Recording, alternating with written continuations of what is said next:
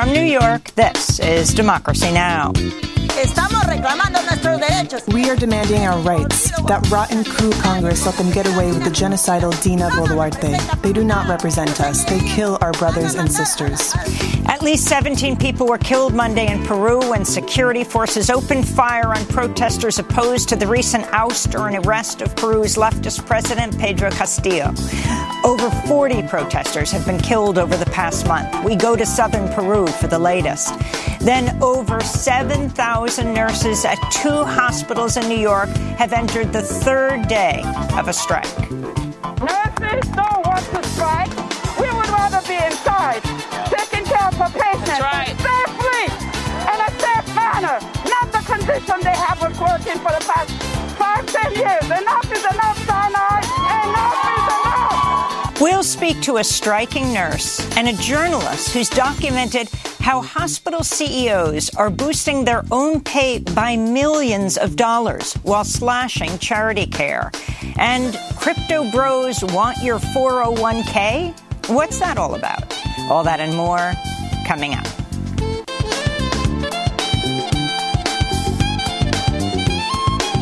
Welcome to Democracy Now!, democracynow.org, The War and Peace Report. I'm Amy Goodman. Iran has sentenced 3 more people to death in connection with nationwide protests that have been ongoing since the September death of Mahsa Amini, while in custody of Iran's so-called morality police. There have been 4 known executions linked to protests so far. On Tuesday, the United Nations slammed the executions as state-sanctioned killings. Criminal proceedings and the death penalty are being weaponized by the Iranian government to punish individuals participating in protests and to strike fear into the population to stamp out dissent in violation of international human rights law. 4 individuals engaged in the recent demonstrations have been executed over the past month following expedited trials that have not met minimum guarantees of fair trial and due process required by international human rights law. This week, protesters gathered in front of a prison in the Iranian city of Karaj, where some death row prisoners are being held. The mother of 22-year-old Mohammed Gobadlo, who has been sentenced to death, is pleading for help to prevent the killing of her son, whom she says has a history of mental illness. The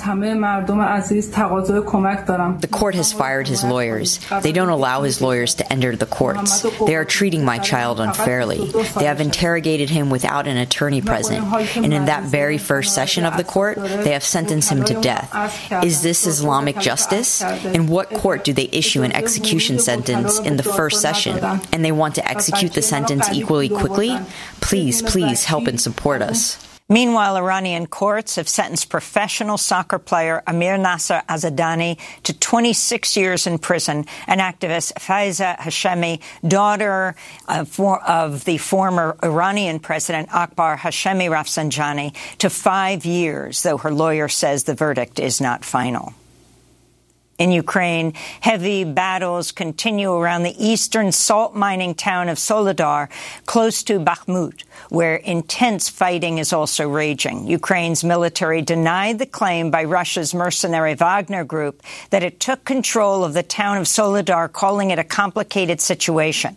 This comes as Russian strikes hit the eastern city of Kharkiv shortly after a surprise visit by the German and Ukrainian foreign ministers. Germany's Annalena Baerbock pledged further arms support to Ukraine, though did not say whether this would include the Leopard 2 tanks sought by Kyiv. Baerbock also committed to helping with Ukraine's bid to join the European Union. Meanwhile, the U.S. is increasing its military assistance with a plan to train Ukrainian forces to use the Patriot air defense system at Fort Sill, starting as early as next week. The United Nations says almost 14 million people in Ukraine have been displaced since Russia invaded 11 months ago. Nearly 8 million of those fled the country. 6 million have been internally displaced. In Germany, police have started violently evicting climate activists in the western village of Lützerath. Hundreds of activists have been occupying the deserted town for months to prevent the area from being mined for lignite, a highly polluting type of coal. Germany has increasingly turned to coal, blaming the loss of Russian gas and oil following its invasion of Ukraine. Protesters say they're prepared to risk their lives and are calling for activists from around Germany and the world to join their resistance. Yes, we believe that we can hold out for several weeks, 6 weeks. We also believe that if there are a lot of us in the council and around the council, and also in all the cities where there are a lot of demos and actions announced, that we can still change this. So if enough people say, hey, this can't be happening, that in 2023 we're going to destroy another village for lignite, we can still prevent it. In Honduras, human rights and environmental leaders are demanding justice for 2 water defenders who were shot dead by unknown gunmen over the weekend in the village of Guapinol. Ali Dominguez and Jairo Bonilla were members of a community committee that opposed a mining project threatening sacred rivers and other natural resources in the region. Brazilian authorities have ordered the arrest of 2 government security officials in connection with Sunday's assault on Brazil's Congress, Supreme Court, and presidential palace by supporters of former far-right President Jair Bolsonaro. One of the top officials is Anderson Torres, who is chief of security in Brasilia. Authorities have also asked a federal court to freeze Bolsonaro's assets while they continue to investigate the attack. Bolsonaro fled to Orlando, Florida, ahead of the inauguration of President Luiz Inácio Lula da Silva. Over 1,500 of his supporters have been arrested for their involvement in the riots. Colombian Vice President Francia Márquez Mina said Tuesday her security personnel found and destroyed a 15-pound explosive device hidden in the road leading to her family's home in the town of Yolambó. Márquez Mina wrote on Twitter, quote, "This was another attempt on my life. However, we will not stop working day after day until we achieve the peace Colombia dreams of and deserves. We won't give up until every territory lives in true harmony," she said. Márquez Mina is the first Afro-Colombian woman elected as vice president of Colombia and an environmentalist who survived another assassination attempt in 2019. She's also been the target of racist attacks and death threats. Back in the United States, the Republican majority House on Tuesday approved the creation of the Weaponization of the Federal Government Select Subcommittee to investigate what they say is the targeting of conservatives and includes probing government investigations into former President Trump and the January 6th Capitol attack. Democrats and ethics groups condemned the committee, which will be led by far-right Congressmember Jim Jordan, with some dubbing it the Insurrection Protection Committee. In California, progressive Congressmember Katie Porter has announced her bid for the U.S. Senate in 2024, as many expect 89-year-old Dianne Feinstein to retire at the end of her current term after serving over 3 decades. A former student of Elizabeth Warren at Harvard Law School, Congressmember Porter has represented Orange County in the House since 2018 and is well known for her pointed, no-nonsense questionings in the House Oversight Committee. Other high-profile California Democrats who could run for the Senate seat include Congressmembers Adam Schiff, Barbara Lee, and Ro Khanna. In other 2024 news, billboards urging President Biden not to seek re-election appeared in front of the White House and Capitol this week. The group behind the Don't Run Joe campaign, Roots Action, also recently aired a TV ad with the same message. Roots Action said polls show a majority of Americans do not want Biden to keep representing the Democratic Party and that, quote, an open Democratic primary could chart a bolder, more popular future for the party, unquote. A New York judge sentenced former Trump Organization CFO Alan Weisselberg to 5 months at the Rikers Island jail complex over the company's tax fraud scheme. Weisselberg pleaded guilty to 15 felonies in August. He's left the Trump Organization, but still received his $500,000 annual bonus and an undisclosed severance. He could actually serve far less than the 5 months in jail. In medical news, the FDA has fast-tracked the approval of a new drug that appears to slow down Alzheimer's disease in its early stages. Scientists say lecanemab, marketed as Leqembi, is an exciting development in treating the neurodegenerative disorder which affects around 6 million people in the United States. Thus far, we've had no treatments that slowed down or prevented the progression of Alzheimer's disease. What we've had is symptomatic drugs that they help with some of the clinical symptoms of Alzheimer's disease, but they do nothing to slow down the basic disease progression, the underlying pathology. But it's not clear how many people the intravenous treatment will help, as it comes in at a yearly cost of $26,500, and Medicare will only cover the cost if patients are enrolled in a clinical trial. It's possible lecanemab, which is made by Biogen, will be fully covered once it receives full FDA approval. The governor of the U.S. Virgin Islands, Albert Bryan, is denying claims he recently fired the territory's Attorney General, Denise George, because of her investigations into Jeffrey Epstein, who owned 2 private islands in the Virgin Islands.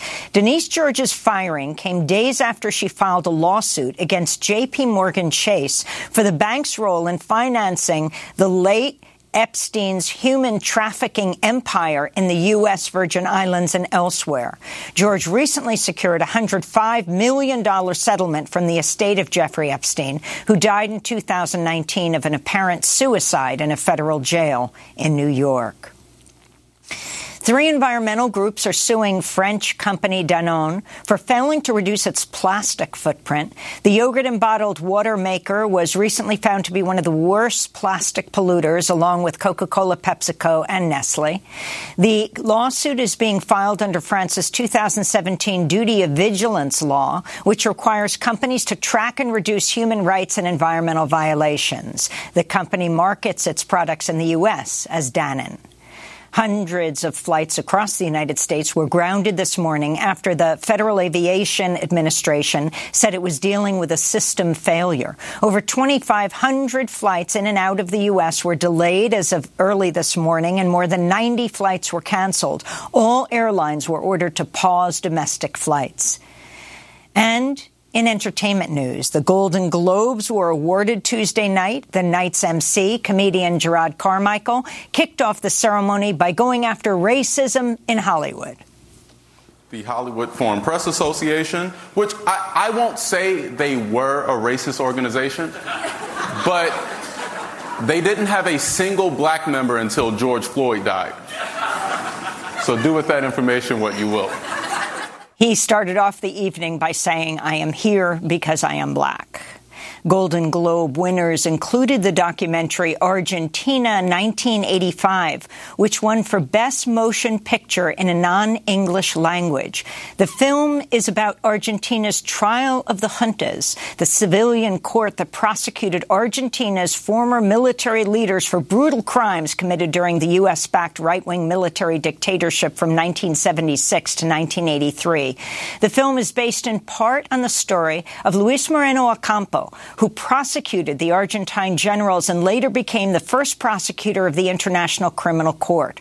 Luis Moreno Ocampo spoke to Democracy Now! Earlier this week. Basically, the impact of the junta trial will not just unveil the crimes committed by dictators, was transforming democracy. People feel democracy is my system, I will protect it. And that's why the film, Santiago Mitre film, is so important, because 40 years later, the new generations, the young kids, are learning about this through the movie. So as a prosecutor, I had to prevent future crimes. And Santiago Mitre is doing that 40 years later. Argentina 1985 is a feature film playing on Amazon Prime. And those are some of the headlines. This is Democracy Now!, democracynow.org, The War and Peace Report. I'm Amy Goodman in New York with Juan Gonzalez in Chicago. When we come back, we go to Peru, where at least 17 people were killed Monday when security forces opened fire on protesters opposed to the recent ouster and arrest of Peru's leftist president, Pedro Castillo. Over 40 protesters have been killed over the past month. More in a minute.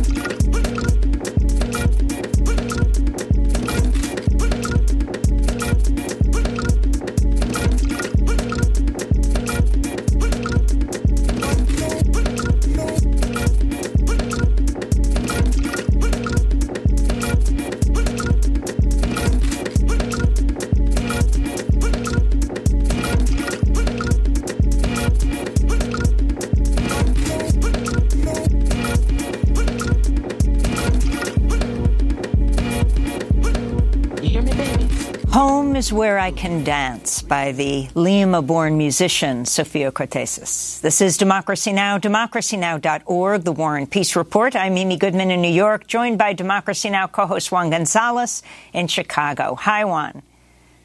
Hi, Amy, and welcome to all of our listeners and viewers across the country and around the world. Well, Peruvian authorities have declared an overnight curfew in parts of southern Peru as mass protests continue following the ouster and jailing of leftist President Pedro Castillo. At least 17 people were killed Monday after Peruvian security forces opened fire at anti-government protesters in the city of Juliaca. At least 2 teenagers were among the dead. 3 days of mourning are being held in the region. Some 40 people have died nationwide since mass protests erupted in Peru last month. Protesters are calling for Castillo to be released from prison and for his successor, Dina Boluarte, to resign as president. We are demanding our rights. That rotten coup Congress let them get away with the genocidal Dina Boluarte. They do not represent us. They kill our brothers and sisters. Protesters have set up massive roadblocks in southern Peru, calling for the resignation of the interim president, who had been vice president, Dina Boluarte. This is a protester speaking near the Peruvian-Bolivian border. Right-wingers have ousted the government of our president, Pedro Castillo. The Peruvian Congress ousted him. The Peruvian people don't support Congress. We don't support newly appointed President Dina Boluarte. And we want her immediate resignation, the closure of Congress, and a new constitution. On Tuesday, Peru's Prime Minister, Alberto Otarola, defended the use of force against protesters, accusing them of trying to take over an airport in Juliaca. Otarola also announced a curfew in the southern Puno region. Compulsory social immobilization in Puno for 3 days, from 8 p.m. to 4 a.m. to safeguard the life, integrity, and freedom of all the citizens of Puno. Peru has been in state of crisis since December 7th, when the right-wing Peruvian Congress voted to remove President Castillo after he moved to temporarily dissolve the Peruvian Congress ahead of an impeachment vote.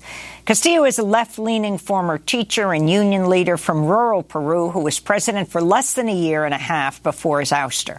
In 2021, he defeated Keiko Fujimori, the daughter of Peru's former dictator Alberto Fujimori. Protesters accuse the Peruvian Congress of unfairly targeting Castillo ever since he defeated Fujimori. There are 2 guests with us right now. Eduardo González Cueva is a Peruvian sociologist and human rights expert joining us from here in New York City. And in Peru, we're joined by the Bolivian-based journalist Ali Vargas. He's a co-founder of Causachú News. He's joining us from Desaguadero, Peru, near the Bolivian border. We welcome you both back to Democracy Now!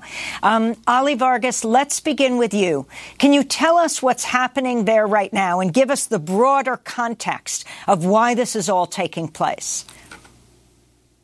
Thank you, Amy. And yeah, I'm here in Desaguadero, Peru, which is in the Puno region in southern Peru, very close to the Bolivian border. And well, I arrived here yesterday, and my intention was to go to Juliaca, where the massacre took place on Monday. However, that is pretty much impossible because there's so many roadblocks, essentially barricades erected by protesters all along all of the roads in this region. That it's not possible to really move about at all in any way. And yeah, at every point there is huge numbers of protesters who have erected barricades, whether through metal sheets, giant rocks, and have essentially paralyzed the southern part of the country. There's also similar barricades erected in some Amazonian cities like Pucallpa and Ucayali, and also near the coast, for example, Ica. And yeah, the sense I got from speaking to people yesterday is that people are getting ready for the long haul. People are ready to take part in what is a general strike in these areas for the long haul. I don't know how much you can see behind me, but there is actually, everything's boarded up. Nothing is open. Everyone is taking part in this general strike. And the demands of people are the resignation of the president, the immediate elections, because the regime had said that they want to have elections in 2024. They said, no, they have to be now. People want a constituent assembly to draw up a new constitution. And these demands are essentially completely unacceptable to the government. And the government, I think, have backed themselves into a corner, especially with the massacre we saw on Monday, but also the deaths before that, as a total of 46 deaths since the government took power. They've only been in power about 40 days. So the level of human rights abuse they've committed means that they cannot necessarily, have a negotiated way out of power, because they will face prosecution. They will face possible jail time. And so really their only options would be to either, if they were to resign, to leave the country, or to, I think, which is more likely, to dig their heels in and increase the repression. And in this southern region, they imposed a curfew last night that wasn't observed here in Desaguadero. There's actually really no state presence at the moment. Government workers have been withdrawn from these regions by the central state. So there's actually no way of enforcing that. There's no police at all. They've withdrawn from these areas as well. So it's an incredibly tense situation, and protesters give no sign of backing down from their demands, which are essentially the fall of the government.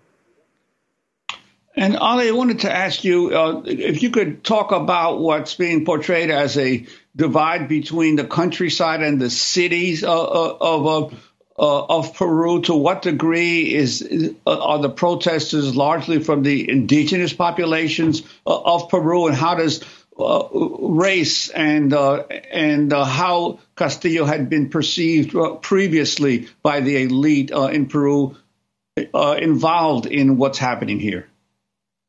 Absolutely, that divide is the political divide, is also a class and racial divide at the moment. And all of the protests and the general strike is concentrated in southern Peru, and southern Peru is overwhelmingly indigenous. This particular area here near the Bolivian border is predominantly Aymara.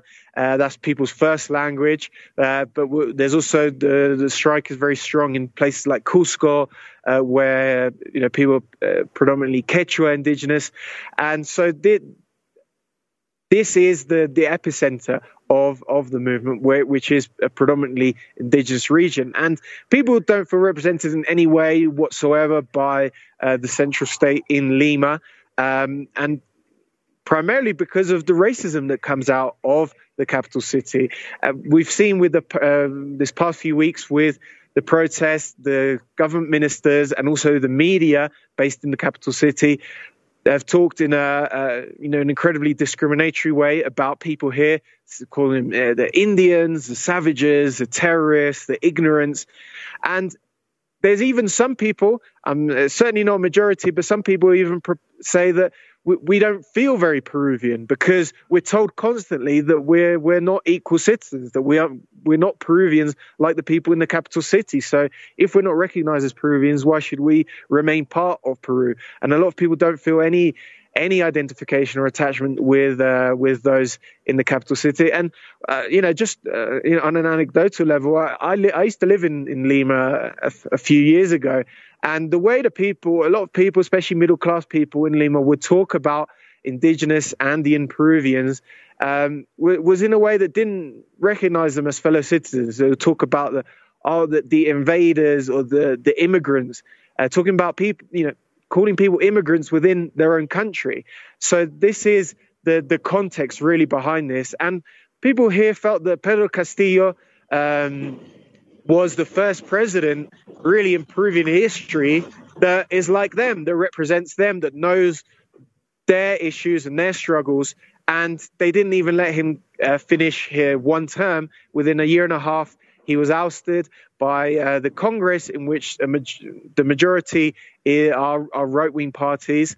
A majority of people are not reflective of the country, are not indigenous, as well as the police and the military. I think those three institutions really were who ousted Pedro Castillo.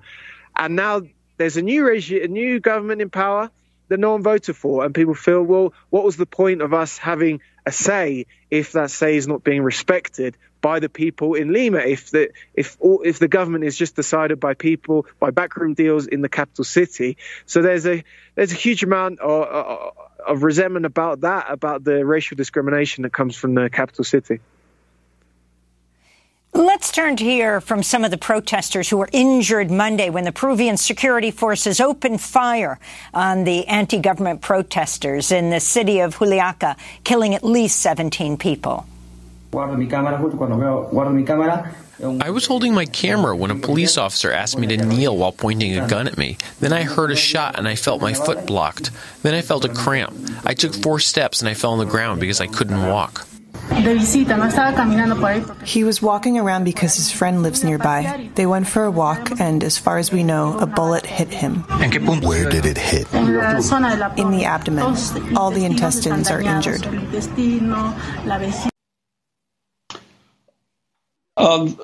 Eduardo Gonzalez Cueva, a Peruvian sociologist and human rights expert, I'd like to bring you into the conversation. Could you talk about your perspective of what's going on here, and also talk about the reality that the current interim president, Dina Boluarte, was an ally of Pedro Castillo before he was ousted from office? Juan, thank you for having me and for your question. The first thing that we need to understand is that the political system in Peru is extremely fragile. The political parties simply have very little representation, and they are mostly electoral vehicles for quite opportunistic actors. The formula that led Castillo to government at the beginning didn't even appear in the polls, and it catapulted to the top because of the image of Castillo. Boluarte was a person that nobody really knew. She was just in the presidential formula decided by the party bosses. And so to say that Boluarte was an ally meant simply that she was in the formula. But there was no connection between the, let's say, some kind of party discipline or party identity. Castillo himself was invited by the party boss to be the candidate in the initial calculation that with his image they would get a few parliamentarians. So that is the context, the extreme weakness of the political system in Peru, the fact that this political system really does not represent the electors at all, and therefore that we are reduced to a very degraded form of representation.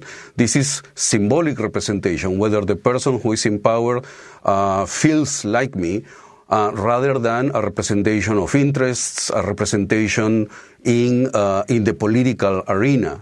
So this is the source of the problem. On Monday, Peru's prime minister announced Dina Boluarte's government had banned former Bolivian President Evo Morales from entering Peruvian territory. This is what he said. The superintendency has decided to ban former Bolivian President Evo Morales from entering the country, and that of various of his Bolivian supporters, for directly violating this law, Article 48, which establishes that those people who threaten or disrupt internal order do not enter Peru. We are closely watching not only the attitude of Mr. Morales, but also of those who work with him in southern Peru, who, as all of you have been able to see in the last few months or days, have been very active in fueling the crisis. So that's Peru's current prime minister, Ali Vargas. You're right there on the border between Peru and Bolivia. Can you talk about the significance not only of banning Evo Morales, but what this means for what's happening in Bolivia as well, and for all of Latin America? And where is Castillo right now? He's jailed where? Near you? Pedro Castillo is in police custody in Lima, in the capital city. He's being held there without charge. He was given 18 months of preventive detention. But in terms of Evo Morales, I think this is really about the government looking for a scapegoat, looking for a way to explain away social protests. I think it's something that a lot of governments around the world will do in the face of, a population that is on the streets saying, this is foreign actors, this is there's some secretive puppet master pulling the strings, this isn't genuine social protest.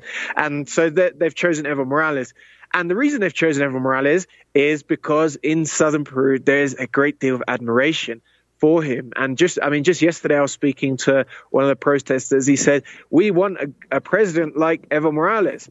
And the first reason he gave was actually around the nationalization of natural resources. We said in Peru, for a canister of natural gas, which people use for cooking and heating their homes, etc., we pay 10 times more than in Bolivia for the same thing. Why? Because in Bolivia, natural gas is nationalized and the distribution is done by the state at fair prices, whereas in Peru it's all privatized. Foreign companies, sell it back to the Peruvian people at sky-high inflated prices. And, we look at what's going on in Bolivia with great admiration. And a lot of people in southern Peru, because we're close to the border, some people come to Bolivia for work, to sell goods, etc., at different markets. And so they can see the kind of economic growth that Bolivia has had during the period of Evo Morales and now with President Luis Arce. And so there certainly is that level, that sort of image of Bolivia, and the Peruvian government is very aware of that. So they're trying to use that to blame Evo Morales for social protest. But people were actually very, very offended by that, because it means that they're delegitimizing the reason that people are coming onto the streets. Of course, it has nothing to do with Evo Morales. This has to do with Peruvian domestic politics and the way that Peruvians are unhappy at the national government. And to say that they are being used by some, behind-the-scenes puppet master is to say that they don't have legitimate reasons to come out onto the streets. And so that has actually angered people more. That has put the protesters even more entrenched in their positions, more determined to sort of stay in for the long haul. And so I think while this discourse would play to the government's middle class supporters in the capital city, the ideas they have about Bolivian indigenous people, in terms of actually resolving the situation, it's actually made it a lot worse and made the situation a lot more tense. Yeah, I'd like to ask Eduardo Gonzalez Cueva. Peru, the modern history of Peru has been marked by profound class and racial struggles. Of course, decades ago, the guerrilla war of the Sendero Luminoso and then the Fujimori dictatorship. Could you talk about the demands of the protesters now for a constituent assembly and a new constitution? What is the problem with the existing constitution in Peru? Well, we have a problem that is very similar to other countries that experienced a transition to democracy. Think of Chile. Chile and Peru were very similar in the sense that when we both achieved a transition to democracy, we kept the constitution that had been written by the dictatorship. And that created, of course, a number of political imbalances that had to be corrected at some point. In Chile, you saw how that ended. There was a demand for a constituent assembly. Regrettably, they were unable to pass a new constitution. In Peru, when Fujimori escaped the country in the year 2000, there was a movement towards an integral transition. That is why we had a Truth and Reconciliation Commission, trials on human rights abuses, reparations to victims. But at the same time, the constitution of Fujimori was kept untouched. And not only that, in link with that constitution, the economic model that was installed by Fujimori, the neoliberal model, was untouched, which meant that, of course, Lima benefited from the resources that were extracted from the provinces. Lima benefited greatly because of the commodities boom that took place in the first 2 decades of this century, while the theory was that progress would trickle down to the provinces or to the middle and lower classes. So that is the original sin of Peruvian democracy, that there was a transition in 2000-2001 towards the ideals of democracy after the personalistic rule of Fujimori, but we kept the rules of the game that were designed by Fujimori and for Fujimori. And what do you see as a possible solution to the current crisis? Do you fear direct a return to dictatorship and with the military backing that approach? Well, right now I am extremely pessimistic, and I don't see many ways forward. I agree very much with what has been said in this program, that the willingness of the population that is protesting is to hold on for the long haul. They are prepared, I think, to demonstrate as much as they can. And, of course, the government is also pretty much in a trench and is demonstrating that it's decided to exercise maximum force against the demonstrators. So, basically what we are going to see in the next few months, I believe, is a simmering crisis with these kinds of spasms of violence depending on operations that the police launches against demonstrators. And we will have to see whether the protests actually move from the current area where they are, which is basically the south, the areas that voted for Castillo, the areas that have a high rural and indigenous population, to Lima, to the capital. I think that the government in Peru has this very cynical calculation that if the killings happen outside of Lima, if the killings happen in indigenous areas, they are not going to worry Lima, and they are going to allow the government to function. That is, of course, not just profoundly immoral, it's ahistoric, and it's also economically suicidal because Peru lives from mining that happens to be located mostly in the southern territories. So that is what is going on. I think that we are going to see this simmering crisis, spasms of violence, and we will see whether the protests can actually have a foothold on Lima.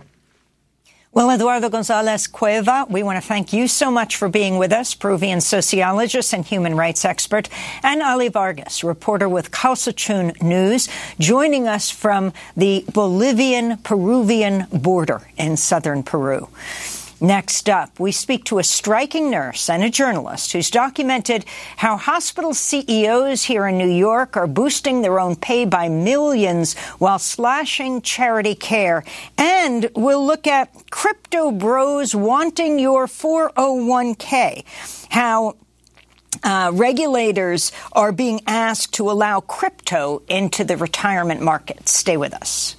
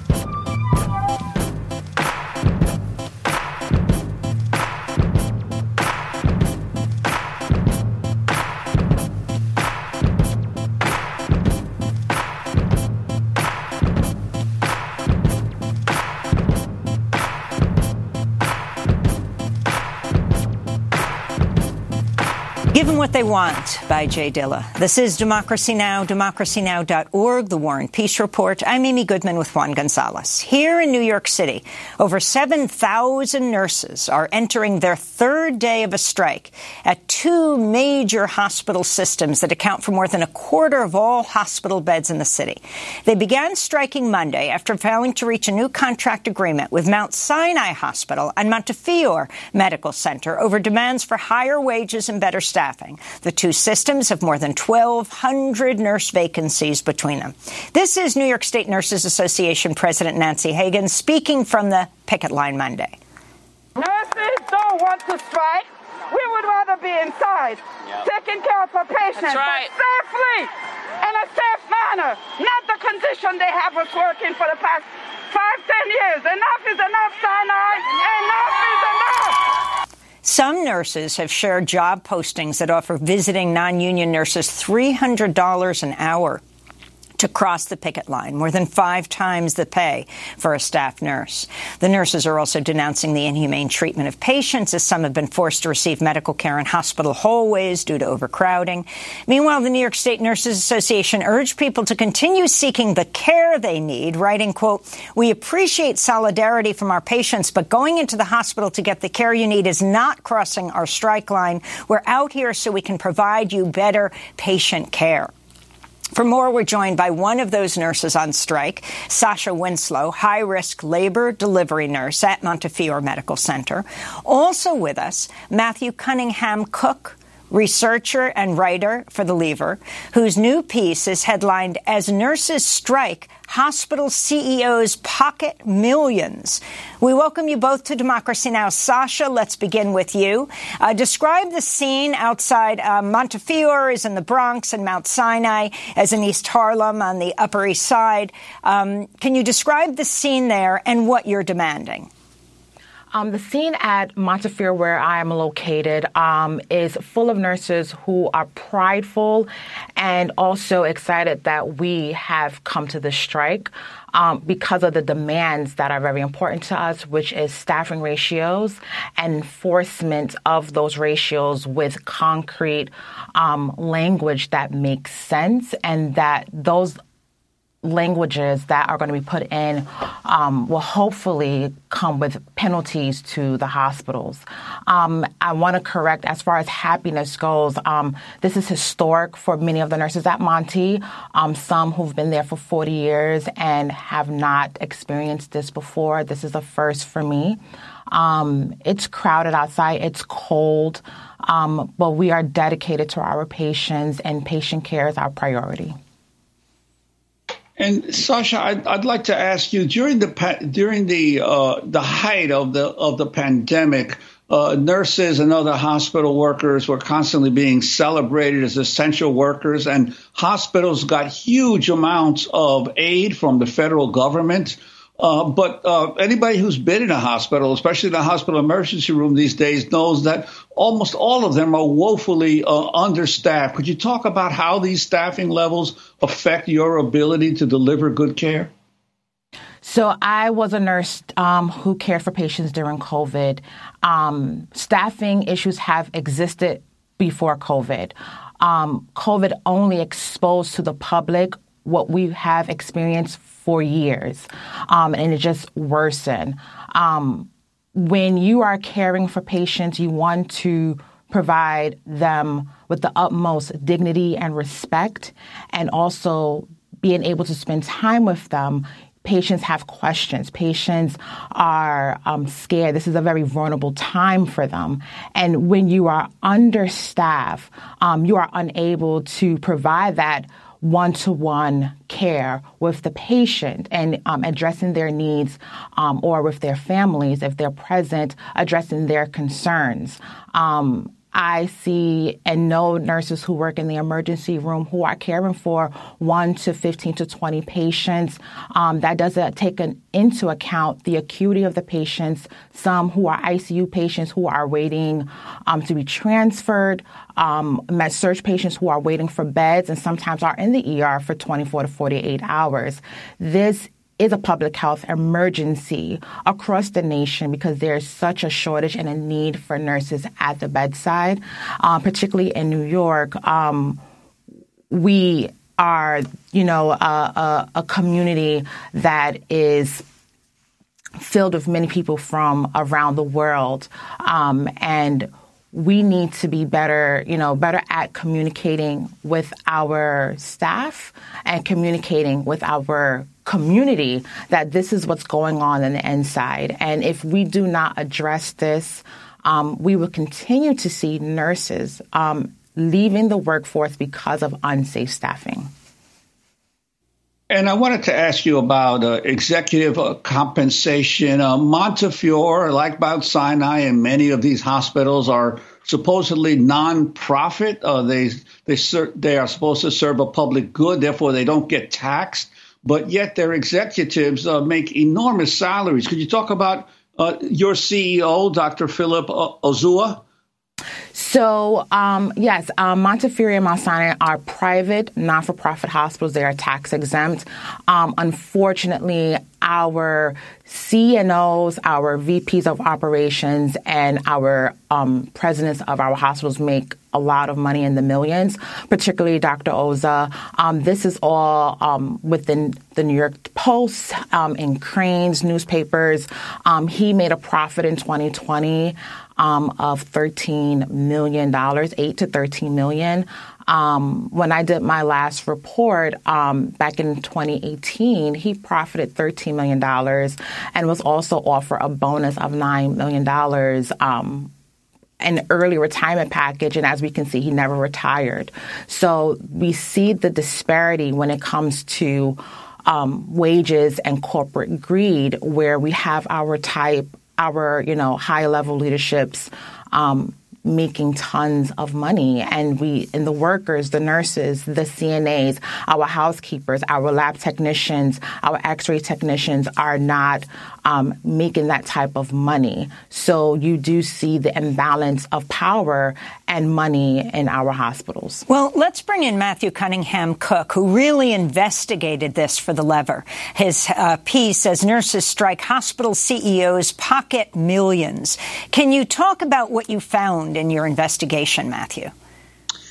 Yeah, I think that one of the things that was really jarring for me is it's very uncommon for hospitals to give their executives first-class airfare and a chauffeur, and that's what Montefiore does for at least one of its executives. They haven't told us which one. We assume it's Dr. Ozua, but it's and over the past decade, 8.5% annualized wage increases for the CEO of Montefiore. Meanwhile, the highest kind of amount that nurses are getting in contract negotiations in New York City these days is 7%, and that's just for 1 year. It'll go down to 6% and 5% for the following years. Mount Sinai, similar kind of disparities at work, where they've had the same CEO for the past decade, 12.5% annualized raises over that time.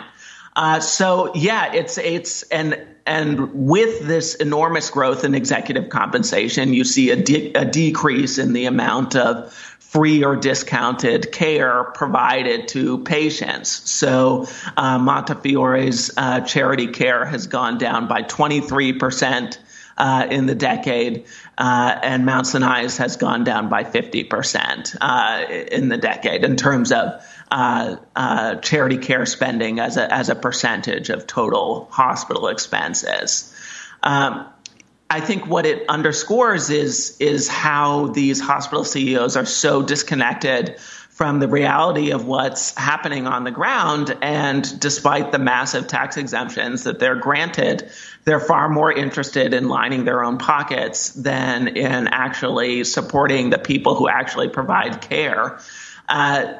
Executives, people in the C-suite don't actually do anything related to patient care. They're effectively parasites off of the nurses and the dedicated healthcare workers in New York City and across the country.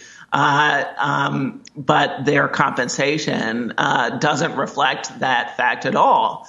And it's a huge problem. And I think it's why you see this nurses strike where, I used to work for a nurses union for many years.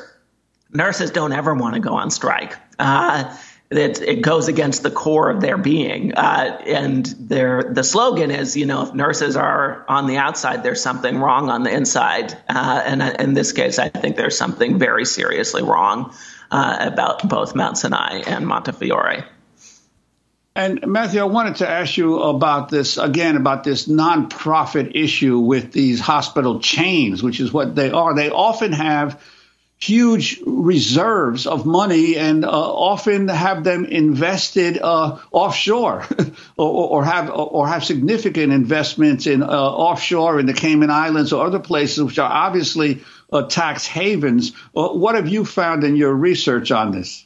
Mount Sinai reports that they have $68 million in investments in Central America and the Caribbean region. That almost always means the Cayman Islands or Bermuda or other or the British Virgin Islands or wherever tend to be tax shelters. Montefiore has almost $200 million invested in hedge funds and private equity. And again, this is coming as nurses are dealing with 20 patients in the ED, and it's very straightforward to staff hospitals more effectively. It is possible. When California implemented nurse-to-patient ratios in 2004, the hospitals had spent a 5-year legal battle trying to stop the legislation initially passed in 1999, and the hospitals had spent a 5-year legal and political battle attempting to stop the ratios from being implemented, saying that it would have been impossible for them to meet the ratios. Well, the ratios came in, and then they were there because they raised nurse pay and benefits to be able to retain and attract qualified registered nurses to the bedside. So it's a very kind of straightforward issue of dollars and cents to adequately staff hospitals. And so when you have hundreds of millions of dollars in Montefiore's case and tens of millions of dollars in Mount Sinai's case invested in risky offshore entities, that is money that's coming directly away from patient care at the bedside. Can you also talk about this controversy over the New York governor who just gave her State of the State address yesterday after her election? Kathy Hochul wanting to fill the opening for Chief Judge of New York, the New York State Court of Appeals, with Hector LaSalle, who's backed rulings that support these corporations and suing union leaders. Yeah. I mean, what the backstory is about 7 or 8 years ago, the communications workers and Cablevision, which is owned by the Dolan family, were locked in a huge dispute over a first contract for a group of about 200 workers. And Cablevision was so mad at the union for organizing their workers that they actually decided to sue labor leaders. And Judge LaSalle was part of a panel that voted to allow that case to go forward, which is dangerous for a host of reasons, but in particular is this idea that you can take jurisdiction over labor relations away from the National Labor Relations Board, which is a sacrosanct tenet of U.S. labor relations policy for the last 85 years. And it's something really that I think you would see more from a Rand Paul style judge than from a Democratic judge in New York State or a Democratic aligned judge in New York State. So, yeah, it's very interesting that Governor Hochul is making this nomination at this time. I think it's also interesting that she pushed the union and the hospitals to go to binding arbitration. Typically, if she had really wanted to prevent a strike, she could have stepped in herself and attempted to arbitrate the dispute or directed her health commissioner to step in and arbitrate the dispute. But she didn't do that. Instead, she was advocating that the union agree to an arbitrator that could implement a contract for 5-6 years that doesn't meet the demands of nurses, making the problems substantially worse. So I think, again, what it underscores is unfortunately Democratic leadership in New York State really seemed to be disconnected, especially Governor Hochul seemed to be disconnected from the reality of what workers are facing on the ground. Yeah, I wanted to ask Sasha Winslow, what's the status of talks right now? You're in the second day of your strike. What are you asking the public to do? Third day of your strike. And what are you asking the public to do? And is the administration responding to any of your demands? So in the third day of strike, our executive committee are continuing to have the talks with management. The issue lies in the enforcement of staffing nurse ratio. That is a huge issue that surprisingly management and our leaders in the hospital are given such backlash to. And this is something that's very important. This is something that impacts how we provide care and impacts our community. The support that will be very helpful for our community is writing your letters. If you were a patient at Montefiore, how was your care? Was there any delay in care, any care that you experienced because of staffing issues? We saw that work in California when the law was passed in 2004, that the community rallied with the nurses by their testimonies and by their letters of their experiences in the hospital. So this is important for us, and this is why we are striking. We are fighting for staff to nurse ratios and enforcement language that would hold hospitals accountable for not adhering to staffing ratios that is needed to protect the patients. And finally, Matthew Cunningham Cook, we have less than a minute, but you wrote a story on a somewhat different subject called Crypto Bros Want Your 401k, in which you note that despite FTX's collapse, a lawsuit's trying to force regulators to allow crypto into the retirement market. Lay out what you found in this last minute. Yeah, what we found is that one of Sam Bankman-Fried's backers, this venture capital firm, Ribbit Capital, is also backing this company for us all, a 401k services company that is suing the Biden Labor Department for a guidance that recommended against crypto investments in 401ks. And I think what the case really underscores is how the crypto market cannot survive without a massive influx of new cash from ordinary, unsophisticated investors like 401k holders. And yeah, the case is currently worming its way through federal courts, but I think comes along with this push for pro-crypto regulation coming from folks like Senator Cynthia Lummis, who are really just trying to grease the wheels for a large amount of ordinary Americans to put their money into a highly risky, highly speculative asset with no underlying value. Well, we're going to link to your pieces at democracynow.org. Matthew Cunningham Cook writes for The Lever. We'll link to his piece, Hospital CEOs Pocket Millions, the battle over the side letter scam, and Crypto Bros Want Your 401k. We also want to thank Sasha Winslow, striking high-risk labor delivery nurse at Montefiore Medical Center. That does it for our show. I'm Amy Goodman with Juan Gonzalez. Thanks so much for joining us.